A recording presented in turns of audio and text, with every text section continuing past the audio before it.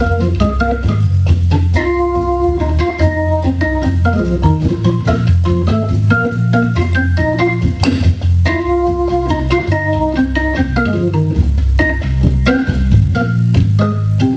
Stephen. You've reached Steve Malkington. I can't... Hi, Dave. So, look, I don't want us to get off track at the start.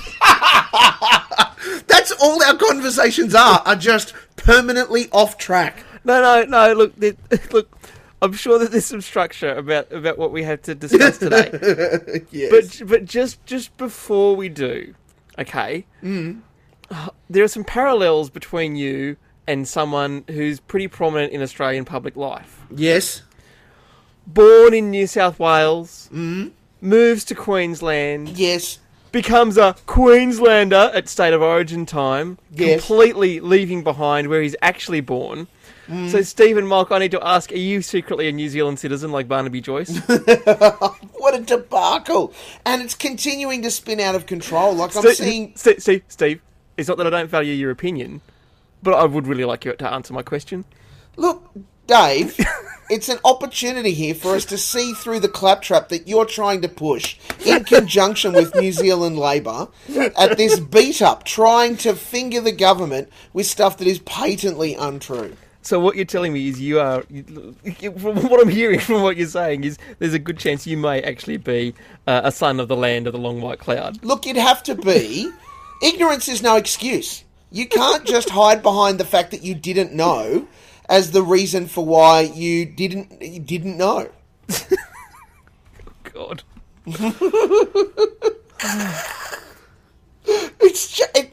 Even today there are new names coming out. How is this a thing? It's because white people never think that they have to be held responsible for their citizenship. That's what it is. Like, have we got to the bottom of whether or not Malcolm Roberts was a British citizen? No, he's going to the High Court as well. No, the best thing I saw today was on Huffington Post, where a lawyer's gone through and said, well, realistically, because Australians can live and work in New Zealand without becoming citizens, basically you can just rock over there and do it. Like, you don't need to do anything. Basically, that gives us some of the rights and privileges of a foreign power. So if you wanted to be really strict, the High Court could rule that no one who lives in Australia or is an Australian citizen is eligible to run for Parliament. And to be honest with you, considering how it's been going for the last couple of years, I would be okay with that. But why bother? Like, just let the place roll on. Yeah. Just disband the whole thing and give it up as a bad joke. Yeah, look, clearly Australians are not mature enough for self-government. Oh, boy. Could you imagine, just for a moment, let's fantasize, if they actually did give it up as a bad joke and it was like the first 150 people into the place got to be representatives of the 150 electorates in the country. We could just do a roster. Oh, could you imagine? You get sent a letter in the mail. Oh, I have to be on jury. What are you worried about? I've got to be the member for Dixon next week. Actually, well, one of my favourite ever Isaac Asimov short stories... Okay, hang on. No, I can't remember. I'm not sure if he wrote it or whether it was in a book that he edited. Anyway, sci-fi short story, and it was set in the US. Yes. And the idea was, that the election was coming up, and people in this small town were really excited because it turned out that that the decision was going to be made by their town, because they'd reached the point where they realised that having everyone in the nation vote was pretty pointless. That all you really needed was a good, valid statistical sample.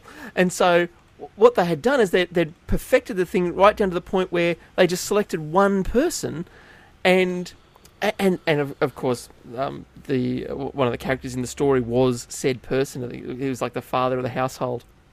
Anyway, he comes back afterwards, and the kids are all going, so, did you tell them who you wanted to vote for? And he said, no. He said, they asked me about all sorts of things and what I thought was important and what I'd like to see, but they didn't actually ask me who I was going to vote for, and then they just decided who the winner should be. And you know what? I don't know that that's the worst idea I've ever heard, to be honest. I'm reminded of the Black Mirror episode where the guy behind like an animated character who has like a talk show decides to run in an election, but as the character, not as him, but as this animated character, and the TV network get right behind it. Hang on, is this about to turn into another discussion of aggro? Yeah, I was going to say, and our equivalent is aggro. But the guy finds out that what he does actually impacts people and hurts people, and all sorts, and he actually screws up his one chance at love, and so gives the whole game away. The producers yell, he starts to turn on the whole thing. And then the producer's like, no, you get in there and do it or you're fired, and he quits, and they just replace him with someone else. And I think that, the animated character goes on to win the seat. Of course. It's crazy. Look, well, we shouldn't joke about TV characters winning elections because... That's all One Nation is TV characters. Oh, boy. Did you see that... someone from the Trump administration, one of their security... and how can you... I don't know what name it is, but look, seeing as there are 342 security agencies in the United States, I don't think it really matters which one it was, but yes. one of them basically called out One Nation as a hate group in an assessment of Australia, which I thought was hilarious. So good. Can you imagine how that news would have been received at One Nation HQ? Because they've all got their MAGA hats on and all this sort of stuff. Yeah, reading the news of, by the way, the Trump government thinks you're a hate group.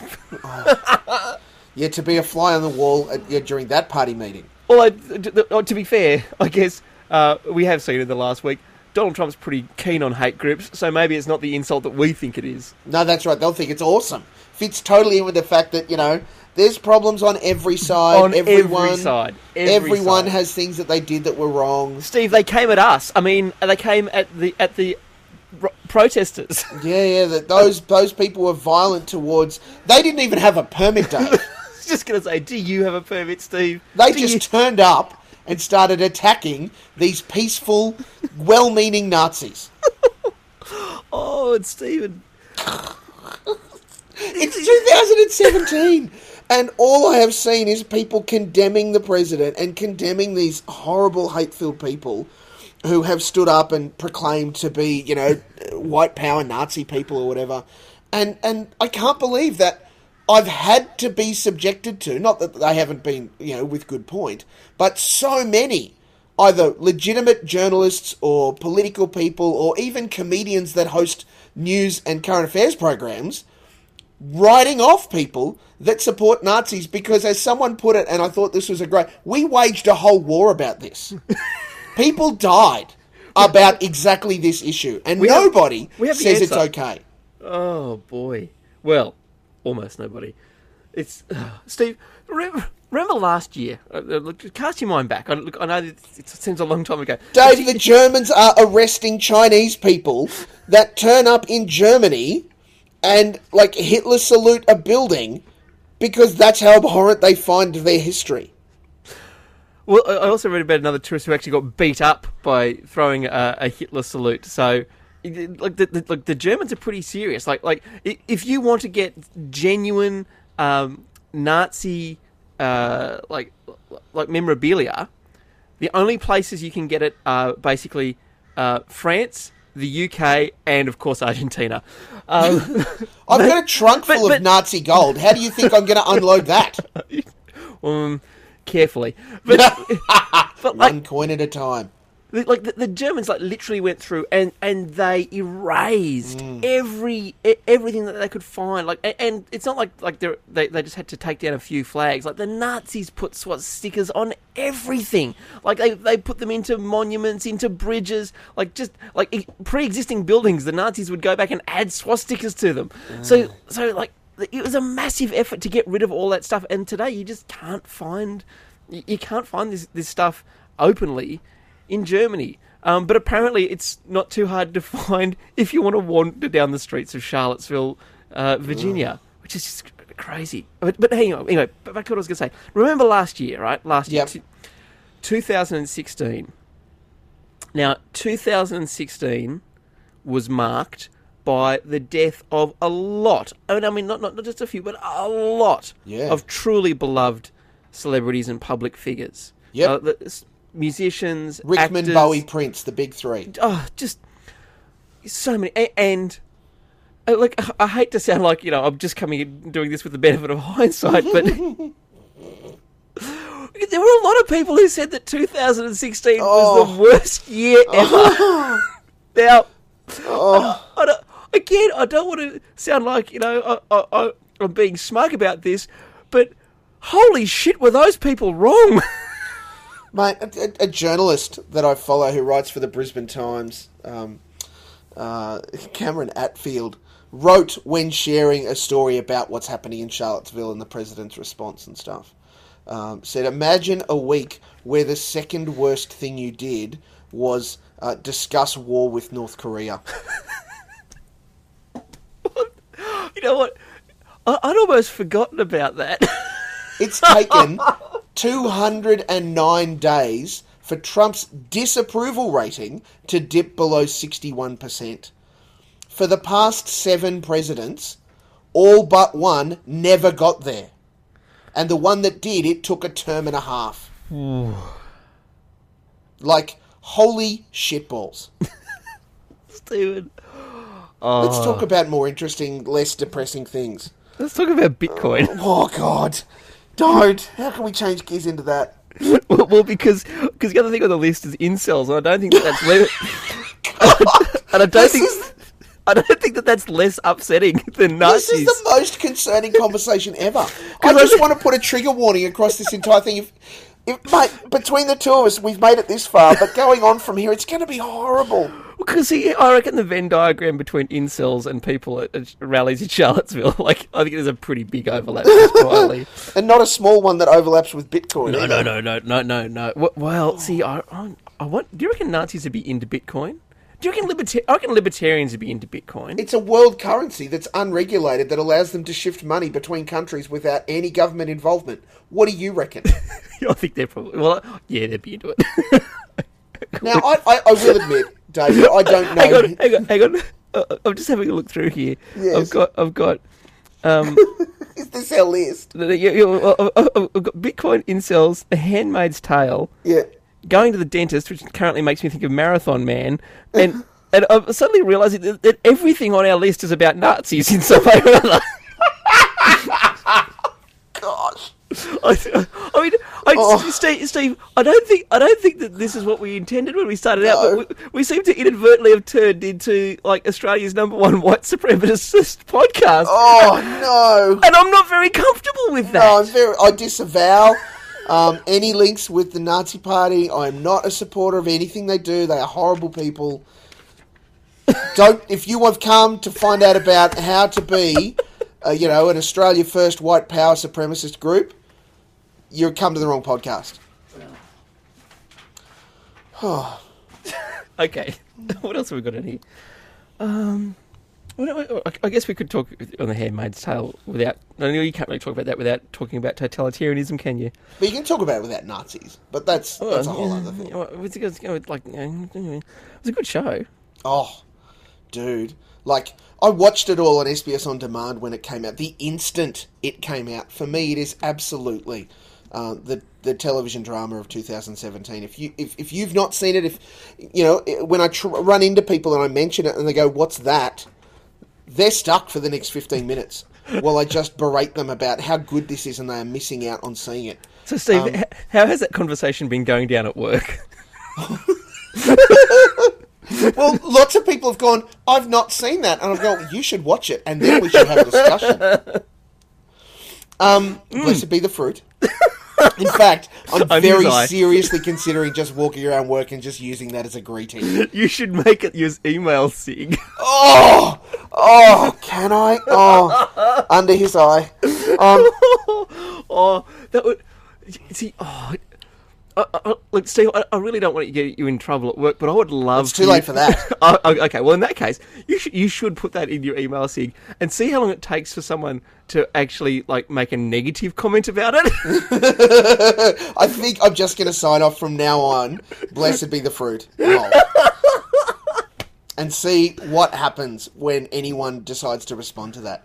I know some people will take it in the way that it's intended and probably give me a under his eye in response or those kinds of things, but holy goodness. There would be a bunch of people that won't know, and that's fine, and there'll be a few people that probably go, well, that's not very nice. What do you mean by that? It started last night, Dave, on SBS as a linear broadcast program. It's only just started. There you go. Because I watched it on SBS On Demand. I watched it on SBS On Demand. That's good enunciation, Dave. Intentionally, I'm rewatching it week to week now. Because I binged it, smashed through it so that I could see it, and yes, it's amazing, and those sorts of things, and I paused over some things, and like there were I think at one stretch I did 4 or 5 eps. Just so connected to it. Yep.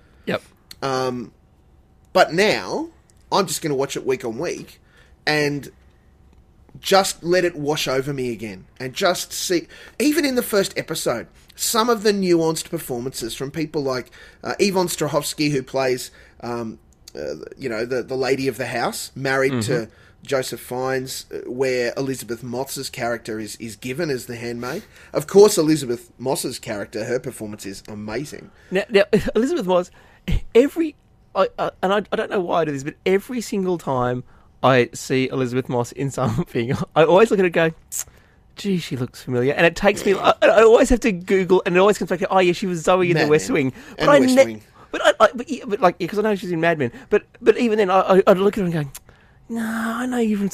Like, I don't know how much West Wing I actually... no, I do know. I watched all of the West Wing. But a while ago. But I never sort of remember that Elizabeth Moss was Zoe. So that's my forever... it's like an aphasia, Molk. I just see her and go, gee, you look familiar. I bet you were in something that I liked. I'm due for a rewatch of that. I mean, I've finished rewatching Breaking Bad recently, and I think I need to rewatch The West Wing.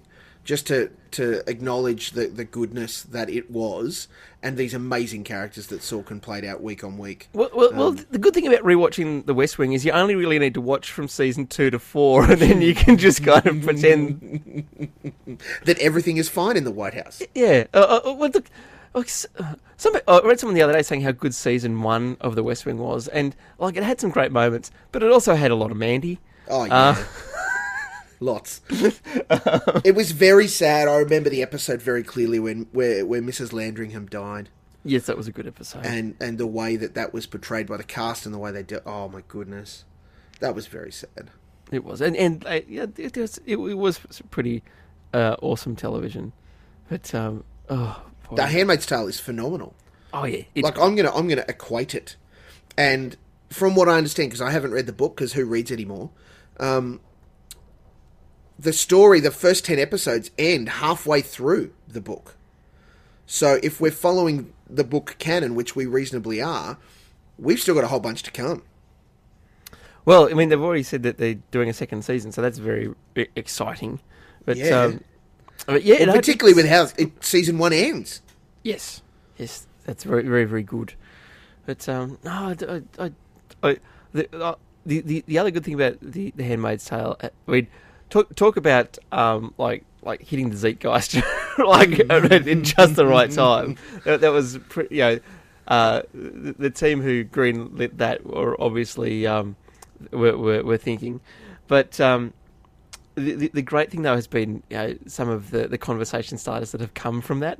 Like one of my favourite things ever was the news a couple of weeks ago that Lorraine Powell Jobs had bought The Atlantic. And of course, there were all of these, articles out there saying, Steve Jobs' widow does this, Steve Jobs' widow does this, and someone sort of transposed that alongside a thing of saying, the whole idea of the handmaids being the possessions of the commanders is so completely horrible. And it's like, so this is of Steve's wife, It's like, gosh. It's been good stuff, but it's again. This is the only. The only thing that worries me about stuff like Handmaid's Tale, is like it. Obviously, it's not science fiction. I guess we could call it genre fiction. But like hang on, whoa! I'm really sorry to interrupt. What? Pauline Hanson is sitting in the Senate wearing a full body covering. I believe that's called a burqa. Is that right? Or is that a hijab? I can't remember. I'm sorry. I don't want to get it wrong, but legit. What are you watching? I'm not. It's Twitter. Like, Andrew Ellinghausen, one of the photographers for the government, or, press photographers. Well, you know what I mean. There is actually an official photographer. Ellinghausen is like the last person with a job at Fairfax, isn't he? Probably. There's only a few, him, Mearsey, and a couple others. She's wearing... What is going on? Right. How is this a thing? I've got to start my Twitter client up now. Hang on. Oh, quick. Sorry, just flashed past me, and now it's every second tweet.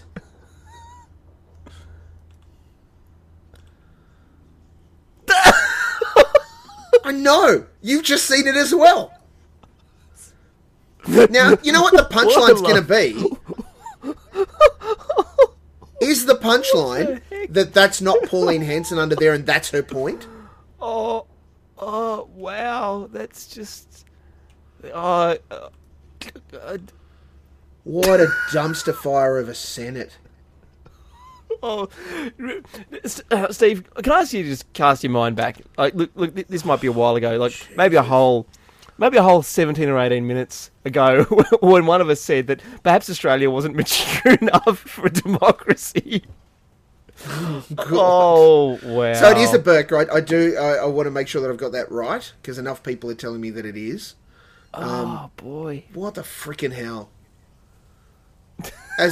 Look, and I know that, not everyone's a Sam Dastyari fan, that's fine, but he has quite correctly stated the day after the Trump administration called One Nation a risk to religious freedom, Hanson is wearing a burqa in the Senate. Oh, man, that's just not right. Jeebus. Like, anyway. Yeah, sorry, I interrupted with, podcast breaking news that by the time anybody hears this, will be old hand, because she'll have done something crazier. Yeah. Anyway. Oh! Yes?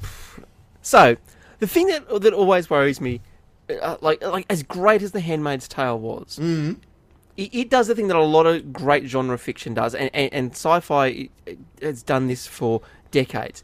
What it's really, really great at is shining a light on problems in current society, but by putting it into these different settings, you can make a commentary on it without sort of doing a frontal assault on people, right? Yeah.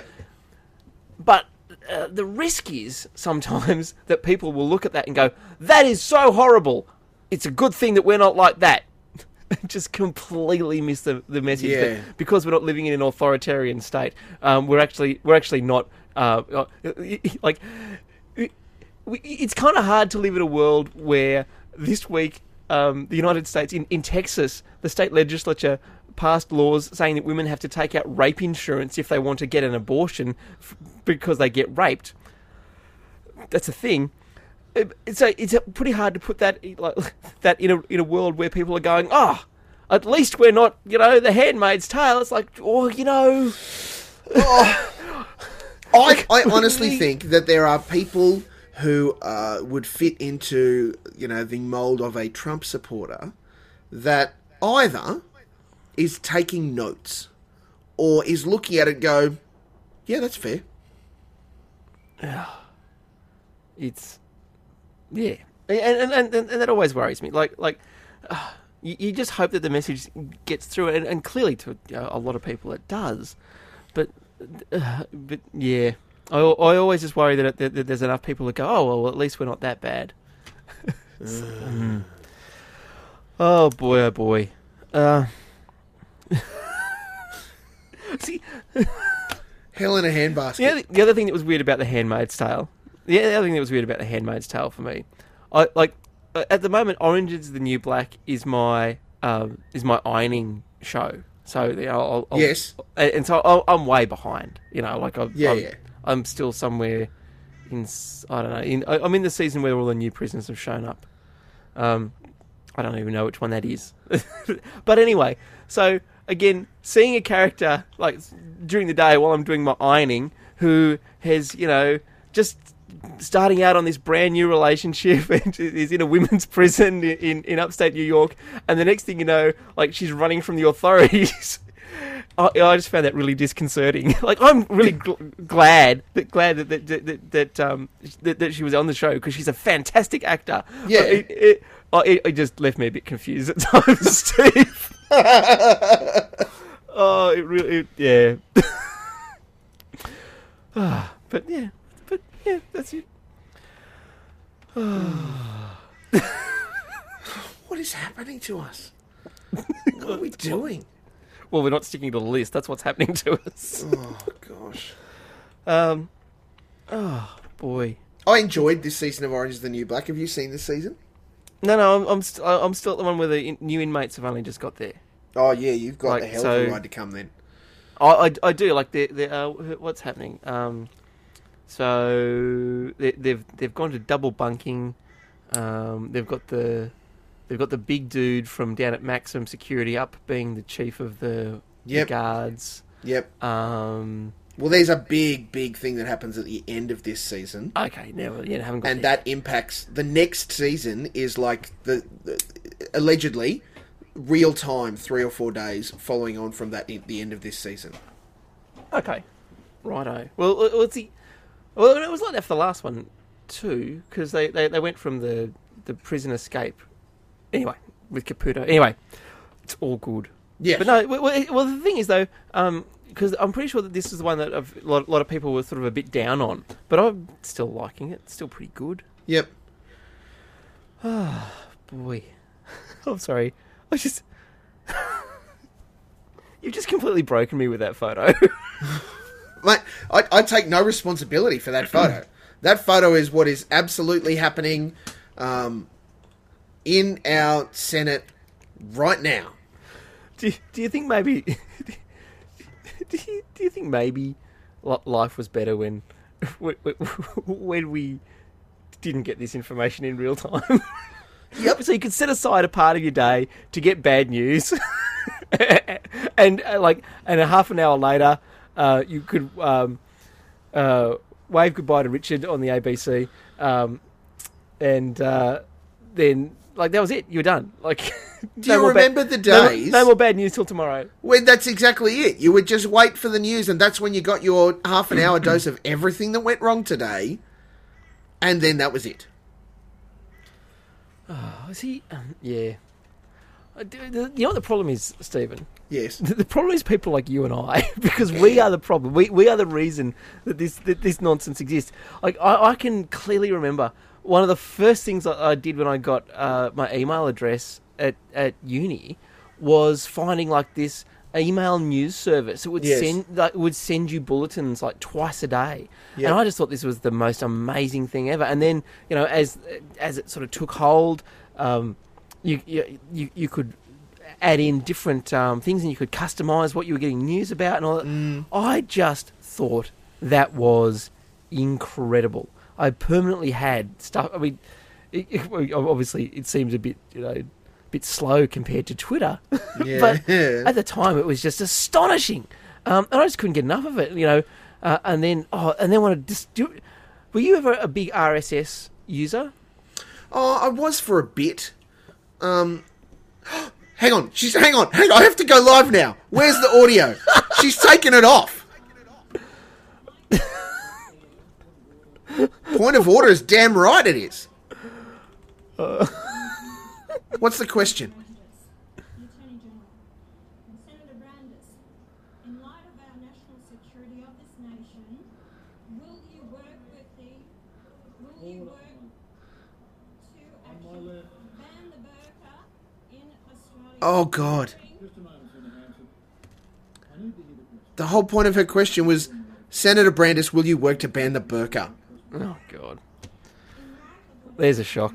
Again, look, that's all well and good, but I'm afraid that still doesn't top Bill Heffernan smuggling a pipe bomb in. So, you know, Truth. if you really want to make an impact, but look, and to be fair, I'm not suggesting that Pauline Hanson should handle explosives because I just don't think that they would end up good in any way, shape, or form. There's a Stephen. statement on her Facebook page. Senator Pauline Hanson has attended Question Time dressed modestly in a full burqa and will later be delivering a speech in Parliament calling for the government to ban full face coverings in public. Said she made the decision to attend Question Time in a full face covering because she believed the need to ban full face coverings in public was an important issue facing modern Australia that needed to be discussed.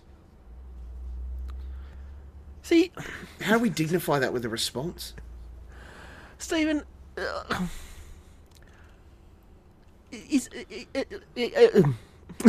I'm struggling. I just... God. If I had not been near my computer to Why see is this, I it? would have said Why it is was a that the most Photoshop. contentious issues?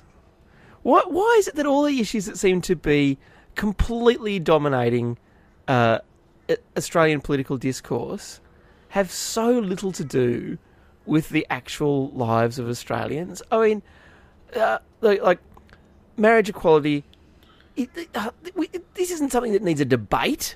This is just a case of, okay, this is a right that we are denying some people, and we probably shouldn't be denying rights to people, so let's fix that. Like, that's it. It's like a 10-minute thing. Draft up some legislation, vote on it, get it done. Great. Because apart from the people whose rights, who are having like rights taken away from them at the moment, apart from them, like, it doesn't affect anyone else. Like, in any way, shape or form. Like, you know, apart from the fact that I would like to see some of my friends able to marry who want to and now can't, I would like to see that. But giving them that right doesn't change my life. It doesn't change your life. So let's deal with it. Done. Move on. Like, why are we carrying on with crap like this? Yeah. And in the meantime, like, we've got people...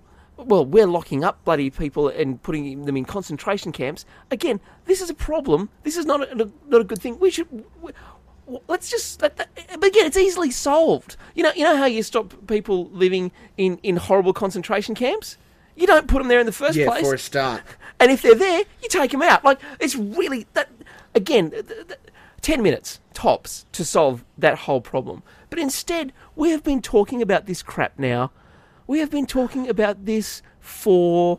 Oh, dude, you ready for more breaking news? 15 years? Brandis has just stood up and torn strips off Hanson, and the other side of the house is standing and applauding him.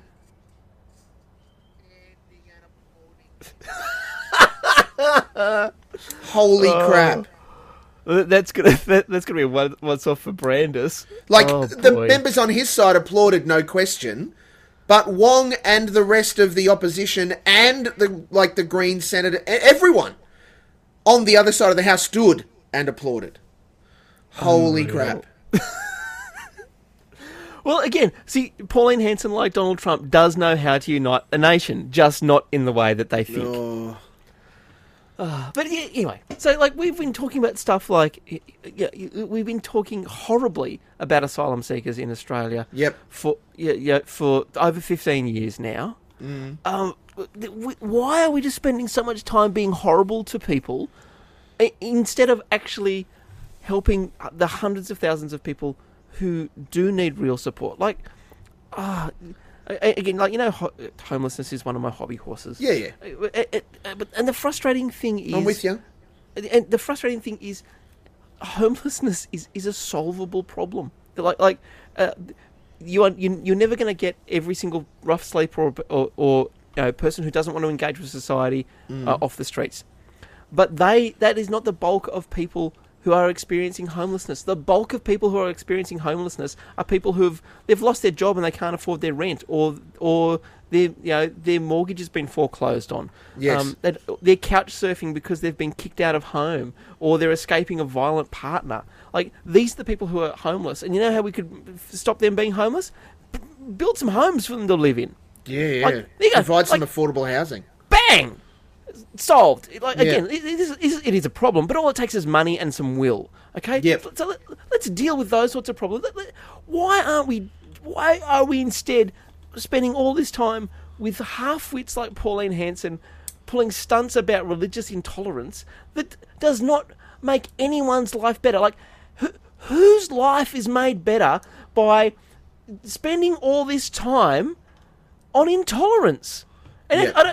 I don't care if it's religious intolerance. I don't care if it's like discrimination against the gay and lesbian and trans community. Every time or every moment that you spend fueling intolerance is time. Not only is it making our society worse, but it's robbing you of time to actually make meaningful change for people who need support, which coincidentally are often those people who are being bloody vilified. Yeah. Oh, Stephen. Well, like I just don't get it, Steve. I do not understand how you could say that you have a calling to public service, which I guarantee you, every single person who is elected to any parliament, any local council, any kind of authority, they will all tell you that they have a call to public service. So at that point, if you believe that you have a call to public service, how on earth can you justify to yourself using that time to make life worse for people? Yeah.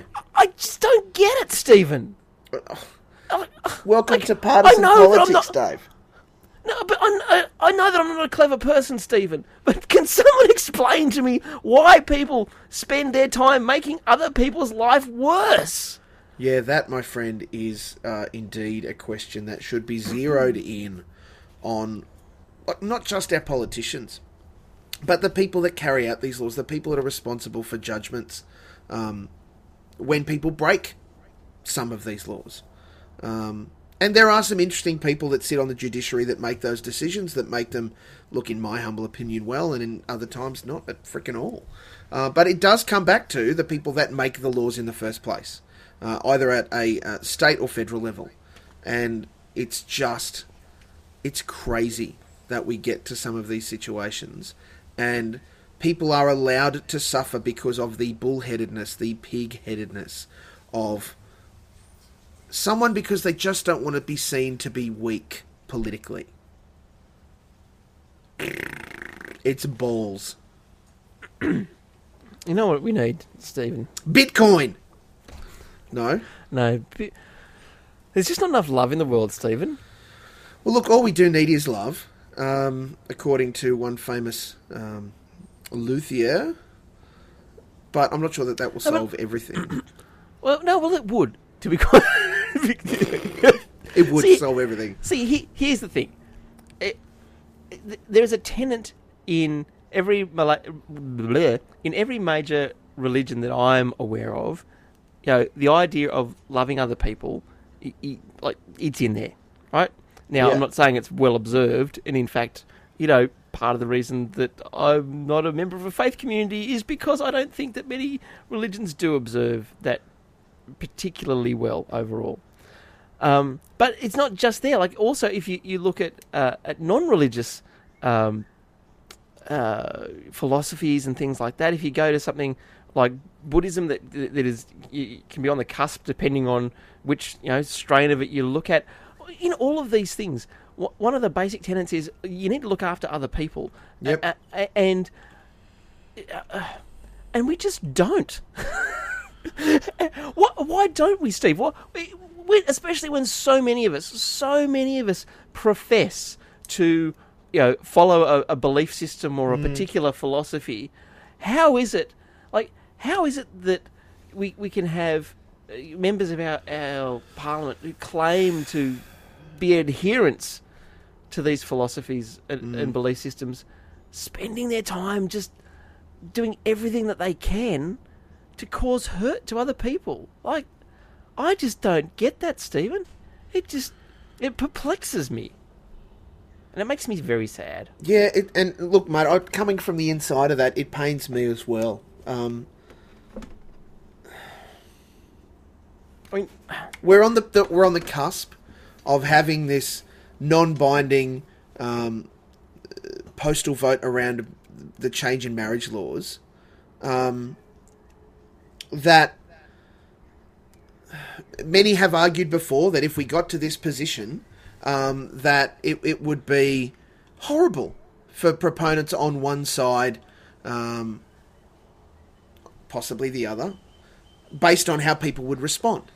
And certainly we've seen it already. The official campaigns haven't even started because we still have to get through that pesky decision by the High Court of whether or not it's allowed to be a thing. And already, people who sit in the club that I sit in have come out vehemently, either towing lines of specific lobby groups or speaking from a place of perceived justice, or straight out, I would say, acting without love and without grace. And all because they are afraid that their religious freedoms are being challenged. Where's the love in that, Dave? How do we solve the problem? How do we as a nation solve something? And I know it's not simple, but as simple as marriage equality, when we're still putting people who are escaping for their very lives into a prison they will never leave. When we as a nation who the people that are against marriage equality claim to be are a Christian nation still can't reconcile with the Indigenous peoples in this country and work out a way to celebrate us coming together as a nation because, God damn it, it's January 26th is the date Australia Day has always been, air quotes. Holy crap, man. Yeah. Yep. I'm at a loss, Dave. I'm in the middle of the machine. And understandably, I've been told that the church organisation I work for don't have an official position on this right now, so there's nothing for me to say or add. That I, and all of the other people that work for that church organisation, are to be caring for all people on both sides of the conversation. I'm 100% down with that. Like, as much as I might disagree with people who hold an alternate position to me, it is still important to me to care for them and to encourage them, and I'll take it on board that I want to gently help them see why their position is incorrect. I'm not going to be all, smash them in the face or, go and yell at them or anything like that. But I'm also not going to go and say that I can't let it slide when they say that people who are LGBTIQ or identify in that scenario should be allowed to be minimised as human beings simply because they want to enter into a singular, a relationship with one other that is recognised by law and affords them the same benefits as my wife and I. Like, it's just outrageous. You know what I think part of the problem is? Oh, we're on to solutions now, Stephen. Let's fix this damn thing. No, I think so much of it is just this fear of I think fear of change underplays it. I think it's fear of giving up. Like, it's something that we have. Like, I mean, a simple way to put it, is to say, white privilege or male privilege, and I think straight privilege, and I think there is something to that. But I think the hard thing is, like, there are plenty of people who you sort of talk to the idea of privilege about, and they can't get it. They don't see it. They don't believe it. They do not believe that they have had any particular advantages afforded to them. But at the same time, if something comes up like, we should move the date of Australia Day to one where it's inclusive of our First People rather than basically excluding them, they get their back up and they don't want to change. They don't want to give anything away to anyone else. And like what it's this lack of generosity. It's if I give that person something else, then it means I will lose something. Like zero sum thinking. Yeah. It's the fear that if we acknowledge the sins of the past, that then these people will be able to come at us and take our land, our land. Yeah. Well, Tim Fisher literally said that after the Mabo decision, which was probably one of his most appalling times in public life, to be honest. Just as a quick sidebar, somebody has already updated Pauline Hanson's Wikipedia page with her photo now being that of her in a burqa in the Senate. How good is that? Well, look, at least some good has come out of that appalling idea. See, Like, I'm going to be flabbergasted and at pains, and like I've already expressed on social media, in part because I legitimately am tired and I'm not sleeping enough. But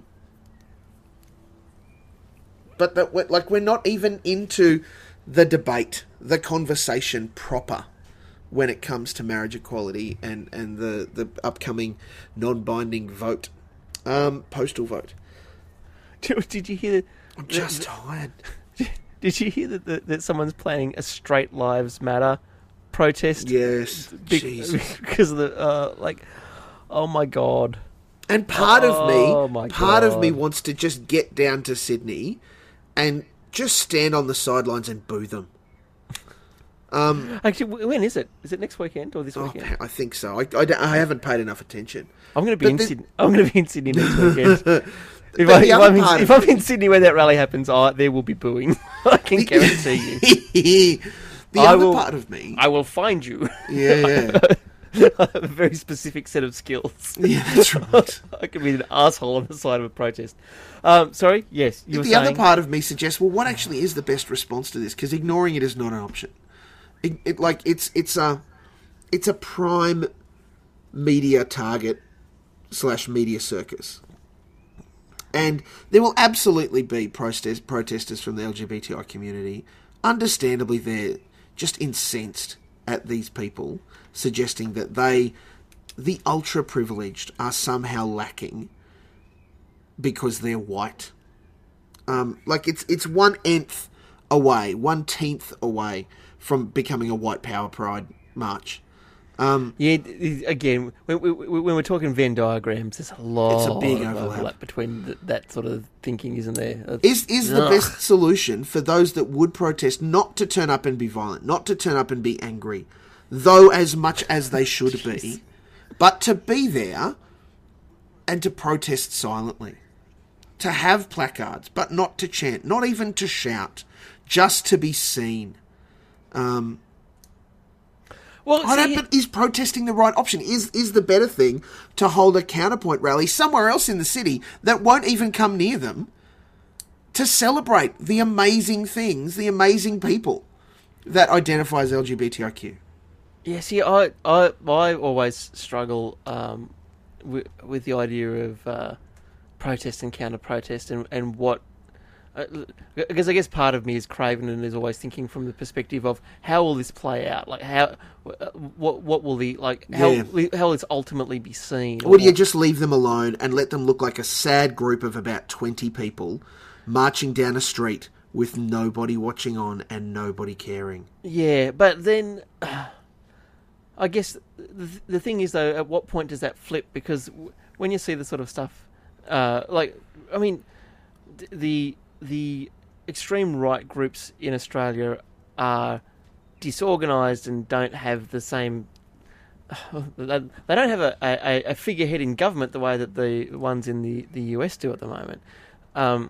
But does that mean that we shouldn't protest every time the Australia First whack jobs get out there and hold a rally with George Christensen? Like, should we protest them? Like, because I sure as hell would think that the people in Charlottesville who protested would against the white supremacists were doing the right thing. Like, I don't know. See, again, I'm bad. I'm conflicted on this one. Oh boy, mate. I remember to change gear a little bit.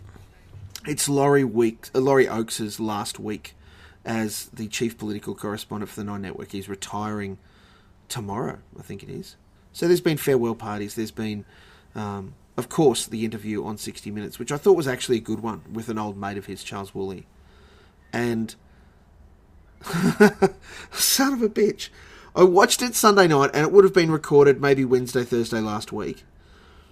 And the final question of the story is, have you got one more scoop? And he said, not yet, but there's still days left. And at that point, I thought, it wouldn't be out of the realm of real for Laurie Oakes, one of the incredible, reporters on the political scene in Australia, to come up with something as a final exit. To just go, oh, by the way, here's something else, mic drop, leave. And then this week happened. I know. Like... Do you think Laurie Oakes is secretly behind it? It was Laurie Oakes who put Penny Wong's chief of staff up to calling someone in New Zealand. Oh, it's just been a clown show, Stephen. Oh, boy. I guess it... fucking hell. I'm trying not to swear, but holy snap and all the things. Our conversations have taken a really dark turn, Stephen. Remember we used to talk about, we used to reminisce about cars? Which I still haven't driven. You haven't driven the new car yet? No. Oh, wow. And I'm now almost making it a game with myself. How long can I hold out before I have to drive our new car? Speaking of cars, I'm sure I've told you we used to be at the Holden dealers in Inverell, right? Yes. So I have a friend who's in finance, and I got a text message from him today saying that one of his clients is buying one of the last V8 Commodores being built through Gawk Rogers in Inverell. Nice. Oh, that's what I said. So it's very Nice. tidy, very tidy. Ending an era. I do remember. All the big They V8s. should give him the video disc player. Just in the boot. They should go upstairs. Send a message back to... Yeah. Something tells me Holden aren't sending video discs out anymore. But No. But he could probably get a very, very nice... a nice video disc of the VH Commodore. I'm pretty sure we had one on the VH. Yeah. Oh, boy, oh, boy. What a podcast this has been, Dave. What a conversation. Oh, Stephen. Holy crap. So, look... Can we quickly talk about Bitcoin? Just because we need to scratch something off this list or we're never going to get through it. Okay. Now, I acknowledge from the top that I don't fully understand how Bitcoin works. I understand. Listen, I'm really glad that you said that because that saved me having to say it first. Because I read the thing about how it works. All these words in sequence. Yes, I understand. It's the mining and the wallets and the I get it. But you can make your own Bitcoin, can't you? Yes, but you need like 5 shipping containers worth of computers stacked full of GPUs to actually earn one. So, and here's part of the problem at the moment is that to actually make a Bitcoin. Is going to cost you so much in electricity costs. You may actually spend more than a Bitcoin is worth. But people are into doing it at the moment because it's just such a ridiculous speculative market where it just keeps growing phenomenally in value. They're taking a bet that if they get in now, the price is going to keep rising, and that will outstrip what they actually what they spent on making the Bitcoin. I mean, it's not even a real thing. It's a digital entity. Well, to be fair, Stephen, neither is money. Sure, but I can physically hold money in my hand, and the government of the day give it value because they control how it functions. And when it comes to Bitcoin, it's completely unregulated. Yeah, I know a guy who... look, in some ways I wish I had taken his advice, because he was buying Bitcoin...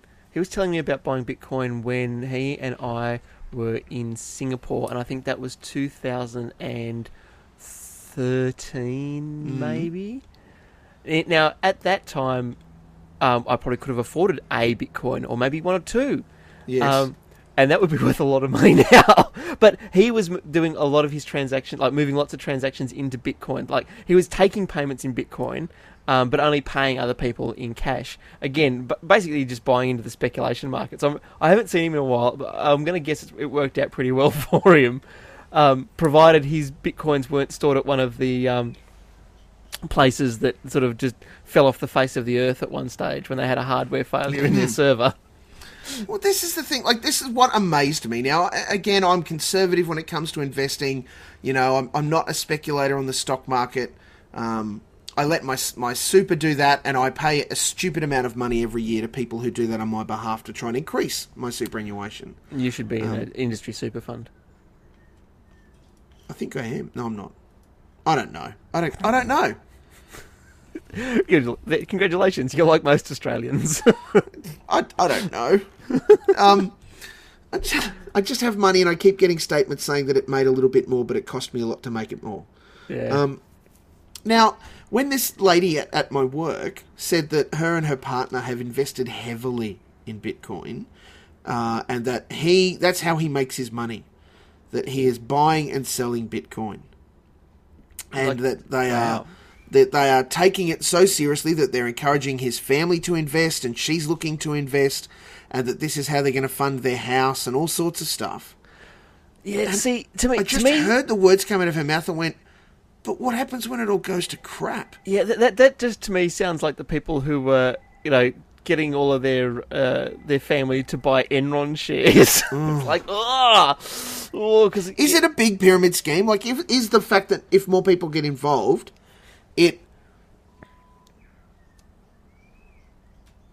no message? Someone's rung my home phone and then it's gone beep and no one's left a message. Well, that's pointless. If more people get involved, does that increase the value of the Bitcoin? Like, what makes the value go up or down? Because people are willing to pay more for it. It's just. So if we as a society all went, you know what, Bitcoin is not worth anything, the market would just bottom out. Yes. How did we get it to be a thing in the first place? Libertarians and porn sites. There's a freaking Bitcoin ATM in Sydney. Oh, wow. At Central Station. Wow. What? But hang on. So do you spend Bitcoin there and it gives you like Australian currency, or do you put Australian currency into it and it adds Bitcoin to your digital wallet, or does it do both, or like what's it for? My understanding is both. Yeah, that you can put Australian currency in and add to your digital wallet so you can do things online, or you can cash in some of your Bitcoin to get Australian dollars. Well, see, here's the thing. I think the easiest way... How stupid is that? One whole of a thing. No, I have 0.876599742 Bitcoin. What? Stephen, let me tell you, you don't have 0.8. You might have 0.00008. Because they're getting worth a lot of money. Well, this was the point of my friend at work. She said, he owns 2 Bitcoins. And I went, what? And she said, yeah, they're worth like, $30,000 or $40,000. I went, what? Hang on. Yeah, what's the value of a Bitcoin right now? A whole Bitcoin. I'm looking it up. Come on, NBN. Dun, dun, dun, dun, dun, dun, dun, dun. 5,436 Australian dollars per Bitcoin. Per singular whole Bitcoin. Per whole Bitcoin. But you can own part of a Bitcoin. You can own... So if he's got 2 Bitcoins, he's not buying a house, let me tell you that much. No, but this not was in Australia. The thing, was that she was saying that, he's saying that it's going to be not very long and they will be worth this figure. So we're getting in on the ground floor. And I didn't have the heart to tell her, what if it all goes to crap and you lose your money? I think the ground floor happened back in 2013 when you could buy a Bitcoin for like, $100. Yeah. Like, when you're jumping in at the $5,000 mark, you're no longer at, like, this isn't the ground floor anymore. I don't get. I think I'm like you, Steve. I think I'm just too risk averse to really get in. Like, I'm aware. I've been aware that it existed for a long, long time, but the thought of actually investing in it is just like, what? It's like, and Dave, this might be a reflection of my life, but a friend of mine on Facebook asked the other day, we're looking at buying a car, and what do I do? Do I buy a new car, or do I buy a second-hand car, knowing that the value of that thing falls through the floor as soon as you drive it away and all that sort of stuff? And it made me stop and think and go, is a car really an asset anymore? Like, it never has been. But that's the thing. Everyone's responses to him was saying, no, don't do it. Buy a second-hand car. Like one that's a couple of years old, you'll get a bargain. Why buy a quickly depreciating asset? And I just went, but it's not an asset. It's a tool. It allows me to get from point A to point B and be a part of a society that does things, and I've got responsibilities to get my kids places and myself and my wife places. I also have no mechanical understanding of how it works. I mean, I understand the physics and I know what happens, but if you pop a bonnet, I can't tell you how to fix any of it. So it's important to me that a warranty's there, and that, for the car that we got, has a 7-year warranty. It's a new car, so if anything really goes wrong in that time, I get to look at them and go, how is this not your problem? I don't get these people that still, for me, live in the older understanding that a car is a depreciating asset, when I know that that's how banks value it, and it's not an asset. It's a bloody car. Well, again, I don't think self-driving Ubers are coming to Albury anytime soon. But I don't know, like you do have to wonder. I mean, because they're a waste of time and space and resources. Like, I'd love to see someone seriously just try not having a car and putting that sort of money into taxi fares, Ubers, and hiring a car if they really need one every now and again. I'm sure someone's done the sums. I haven't. They're a dumb thing to own. Like, they really, really are. Like, Rachel's car, it's about to come up for its 12-month service, and it's done less than 9,000 kilometres. Yep. It's spent most of its time either sitting in our carport or sitting in the car park at her work. Like, that's not useful resources. Like, you could have spent the rest of the day driving around and taking people places, except it's stuck out there. It's dumb.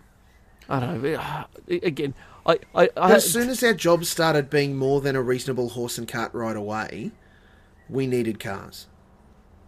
Well, we didn't. We just needed good public transport. But we loved the status symbol of cars. Well, the tough part is, though, that works in large metropolitan areas. But for country places like Albury, like Wagga, like Dubbo, like wherever, public transport can only do so much. Yeah, but, let's be really honest here. There is nowhere in Albury that you could not ride a bike to work, really, if you were committed to it. But that's if you live in town. But most of us do. There's enough people that live and if you live in Gindra, you could catch the school bus in with the kids. Everyone will love that. There's that status symbol. Well, God, people, commuters in cities have to share public transport with horrible children. I don't see why commuters in country areas couldn't do the same thing. No, true, it wouldn't kill them. No, like, might kill some children, but it would limit your ability to do other things with your life. But it would. Yeah, look, I'm not saying we shouldn't have cars at all. I'm just saying that I hear you. I love cars. I love them.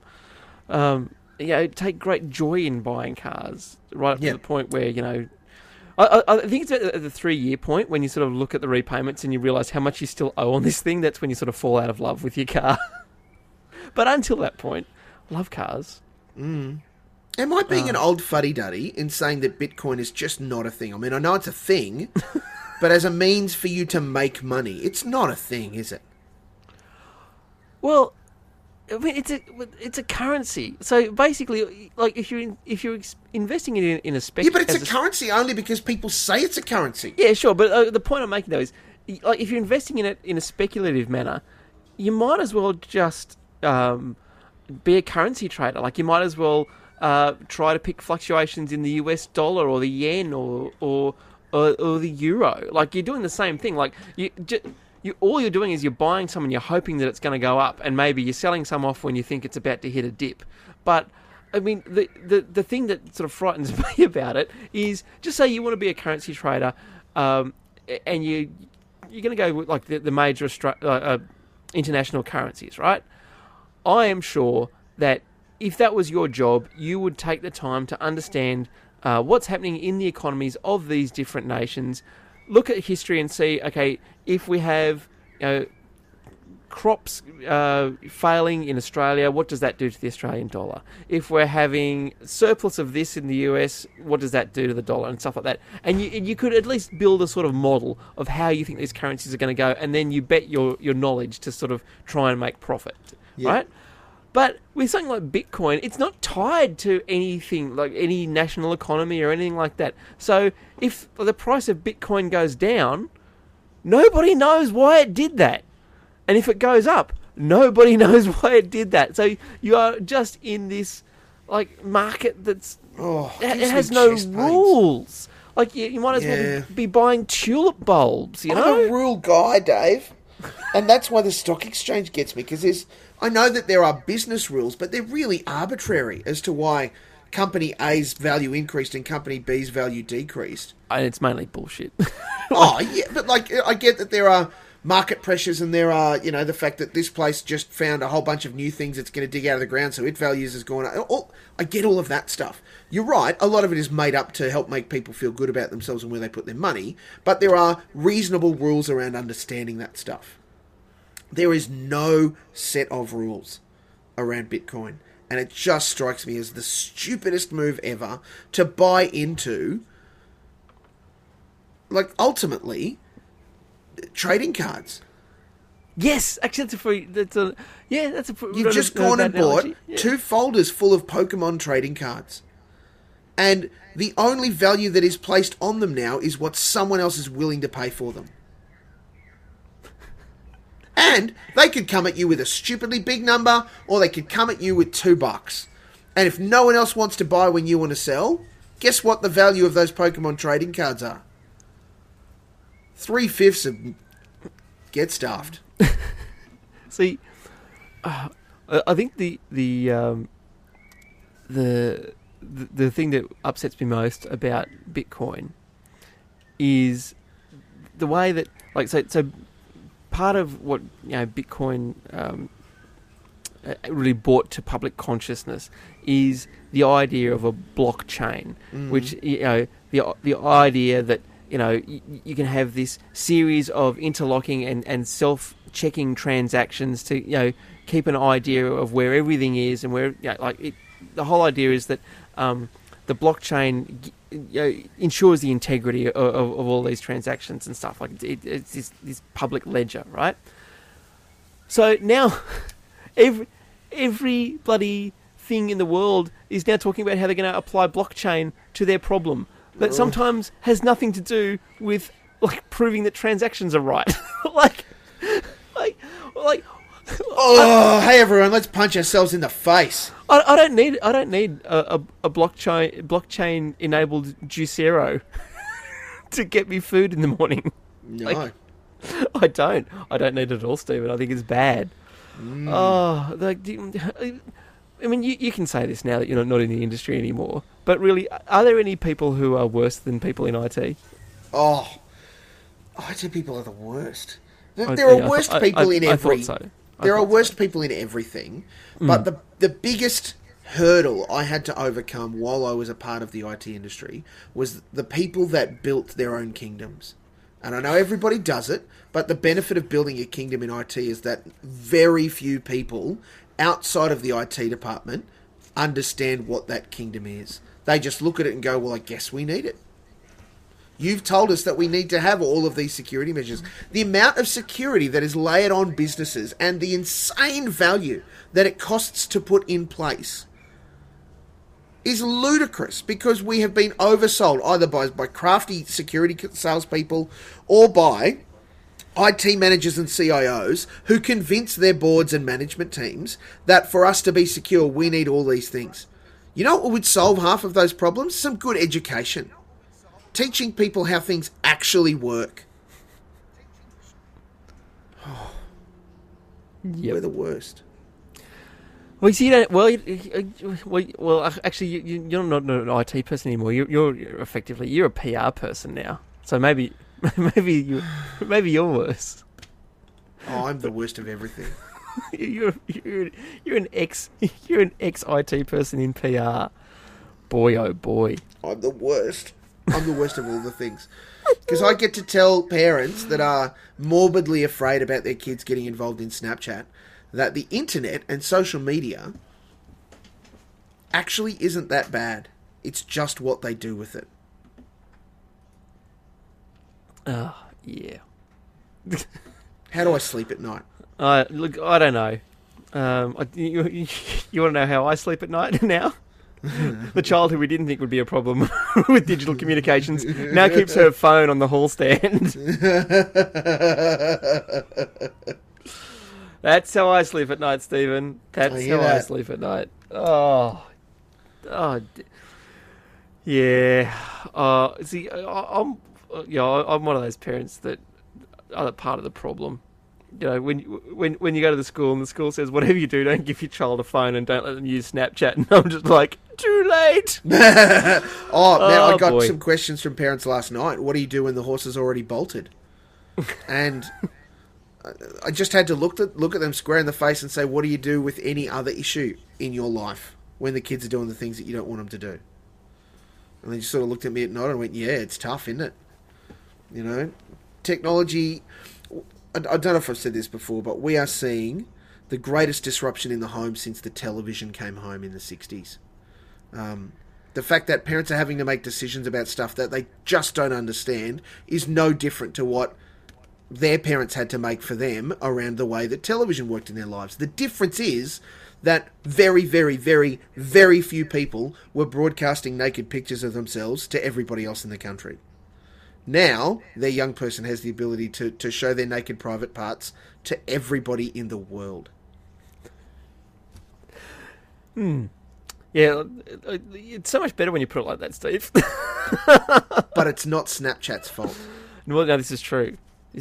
They could send it as an iMessage. They could send it on Facebook Messenger. They could send it via WhatsApp. Well, they could get a blog. Private naked parts. Remember people used to have blogs? I remember those things. I think I still have one out. I think mine still exists. But, you know what? What's worse than, like, blogs floating around?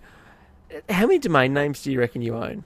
Oh, a small amount. I was never a person that got into the gamification of registering domain names. A friend of mine does. He just registers stuff 6 ways from Sunday. I think his GoDaddy account has about 60 or 70 domain names in it. Oh, God, I'm not that... Oh, thankfully I'm not that bad. But I think I'm up over 20 domain names that I own. Nice.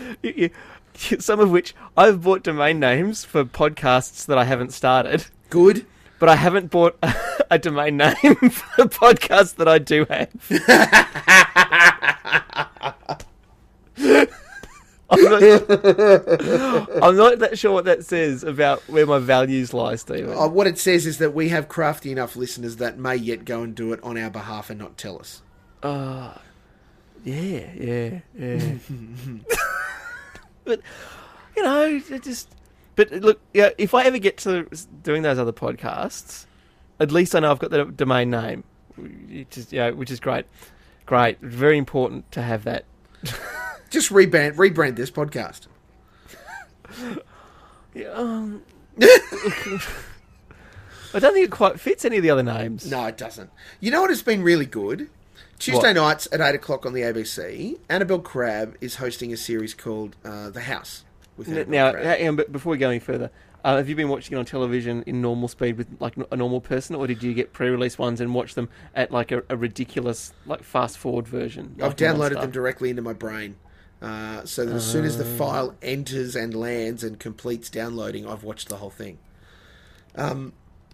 Watching Parliament now and seeing the people that she spoke to just tottering about the house, just doing stuff. Because she not only spoke with people underground that make things happen, but she also spoke to, the Sergeant-at-Arms, and she spoke to a guy called Luch, who has been working in the lower house, the House of Representatives, since it opened in its new capacity 20-something years ago. And he was a brickies labourer before that. And ever since then, he's donned his green jacket and made sure that their water is filled up and passed messages for them and done all sorts of things. And he does it with great dignity, and he does it with, like, aplomb for the place, respect far beyond what many of the members offer the House. And it's just, you know, those moments where you just say, oh, I feel like I know this person, and now I'm seeing them on television. He's more famous to me than half of the backbench of the government. As it should be. Yes. Oh, yeah. Do you know there's an FAQ on the Reddit incel subreddit? We have to unload with that just out of the gate next time. It's still on the list. Oh, I don't think we've done Bitcoin justice, but I don't understand it. I was just freaked out by the idea that this woman was investing in Bitcoin because she said it's the next big thing. And I went, it's been around long enough for it to not be the next big anything. Hang on. Do you want to become co-owners in a part of a Bitcoin? Jesus. Can we rename it? Oh, Is it a living organism? I don't think so, but do you want to buy a Bitcoin with me? Hang on. What a ludicrous proposition. We've bought a Bitcoin. What are we doing with it? I don't know. What's it doing for us? Can you buy part of a Bitcoin? Yeah, I'm sure you can. See, there's not just Bitcoin though. There's other ones. You can buy Flubberdubbers. You can buy Litecoin or Ripple or Ethereum. That sounds. This is good. everything wrong with unregulated currencies. No, it's great. Do you want to buy a Bitcoin with me? Let's see. Let's see how much of a Bitcoin we can buy. The lowest increment of Bitcoin purchase. Okay. We'll just get the demo mode. Oh no, you've got to make an account. You know what? I'm going to get an account, and so next time we talk, I'm going to figure this all out, and so we can buy a Bitcoin. You can PayPal me some money, and we'll buy a Bitcoin next time we talk. It better be like a sliver. I'm not spending $5,000 on a Bitcoin, No. Stephen. No, we are not. No, but see, then when you go back to your friend, you can go, I'm in on it too, and then you can like talk the lingo. I put the verse in risk averse. You know you want one. I mean, you wouldn't have bought it up if you didn't want a Bitcoin. You know you want one. Look, I will get into this stupid malarkey because you want me to, but I don't want a Bitcoin. Unless that Bitcoin can transform into a house and magically fly here, I'm not sure it's going to do me any good. Hang on. Bitcoin is at... Here we go. Bitcoin is at an all-time high, but is it about to self-destruct? Perfect time to buy in, Stephen. Yeah, buy in at the all-time high. Now, who ever made financial recommendations to buy in when the cycle is on a high? Let's see. How to buy Bitcoin. Oh, here we go. Oh, look. It's... Ooh, so many options, right? Confusing. It's... Here there's a Bitcoin Australian exchange. All right. I am going to get all this detail, Stephen, so that next time we talk, we can buy a Bitcoin. Can you hear my heart sinking?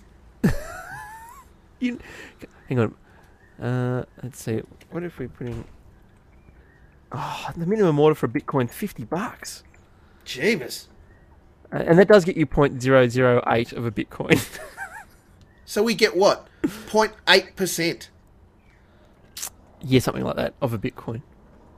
Like, it's like a tenth.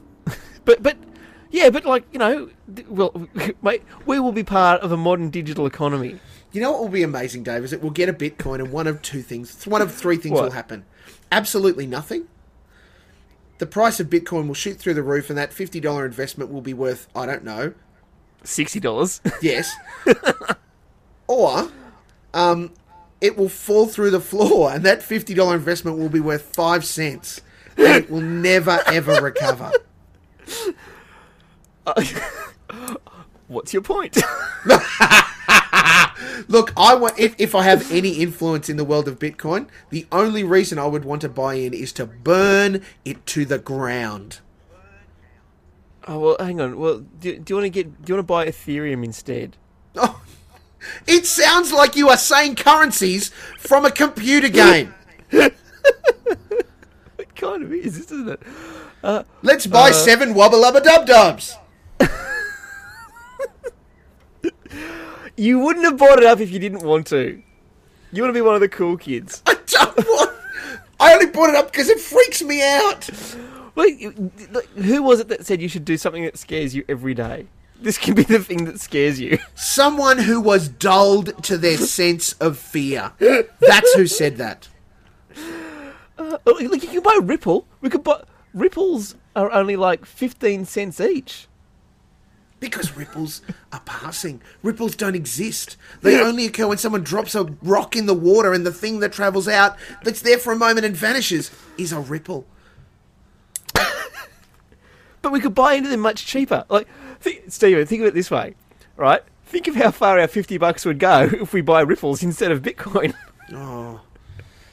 Or, what we need to do, Dave, as all good financial investment would tell us, and look, I want to put it on record, I'm not a financial advisor, seek your advice elsewhere, is that we should spread our investment across all the available digital currencies so as to make sure we get the best value out of all of them while making sure we capitalise our investment while not falling prey to any one investment being devalued inappropriately. Right. So what you're saying is we should buy Bitcoin and Ethereum and Ripple and Litecoin. That's my understanding, Dave. That's the way it works. What else can you buy on here? Oh, look, you can actually just buy real currencies on here, Steve. I don't know how that works either. Except that you can actually spend those real currencies. Well, you can. Well, you know, well, you know, look, I don't like to brag, but I am actually a currency speculator, Stephen, because in my wallet, and I'm getting it out for you right now, which is, of course, useful, because it's not actually like we're having a video conversation here, but in my my wallet, here we go, I actually do have some banknotes from the National Bank of Cambodia. Yes. Yeah. I have some of those in a plastic bag. Well, I like to keep these ones in my wallet, because I'm very sentimental, and these are worth. You know what? I can't even remember the name of the currency in Cambodia now. I've just completely blanked on it. But these are like 100 thingy notes. I think it starts with an R. Anyway, Rupiah. Yeah, thank you. Is it? No. Did you look that up? No, I'm making it up. I don't think it's rupiah.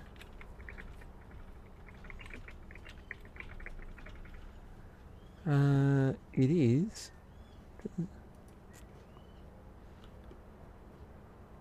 It's the real. That's it. Right.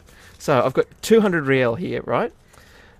Which is pretty handy, given that I think the real to US dollars, I think it's about 4,000 real to $1 US. So having 200 real in my wallet is going to take me a long, long way. So there you go. I am actually a currency speculator. I am just waiting for the day that there's a revaluation of the Cambodian real against the American dollar, and you know it could go up from being worth 2.5 cents or actually 5 cents. I've got about 5 cents here. It could go from that to maybe 6 or 7. And if you think about that as a percentage, that's a pretty big increase. I just can't even, Dave. Yeah. I'm going to sign up for one of the. We are so buying a Bitcoin together. Well, it's just taking our relationship to a whole other level. I haven't bought shares with my wife. I mean, I'd like to buy a holiday house with you, like that, Yeah. But I can't afford a holiday house. Let's let the Bitcoin do the work for us. Exactly. Our 0.008 something Bitcoins. Can you imagine the check-ins that will happen on this now? Whenever we catch up, what's the latest value of our Bitcoin? Where are we at? Our $50 is turned into $50 $50.72. It's turned into $49. What? All right. I have to go and do some research now, Stephen. Oh, Dave. Godspeed. Goodbye, Steve Mock. I love you. Goodbye, Dave. I love you too.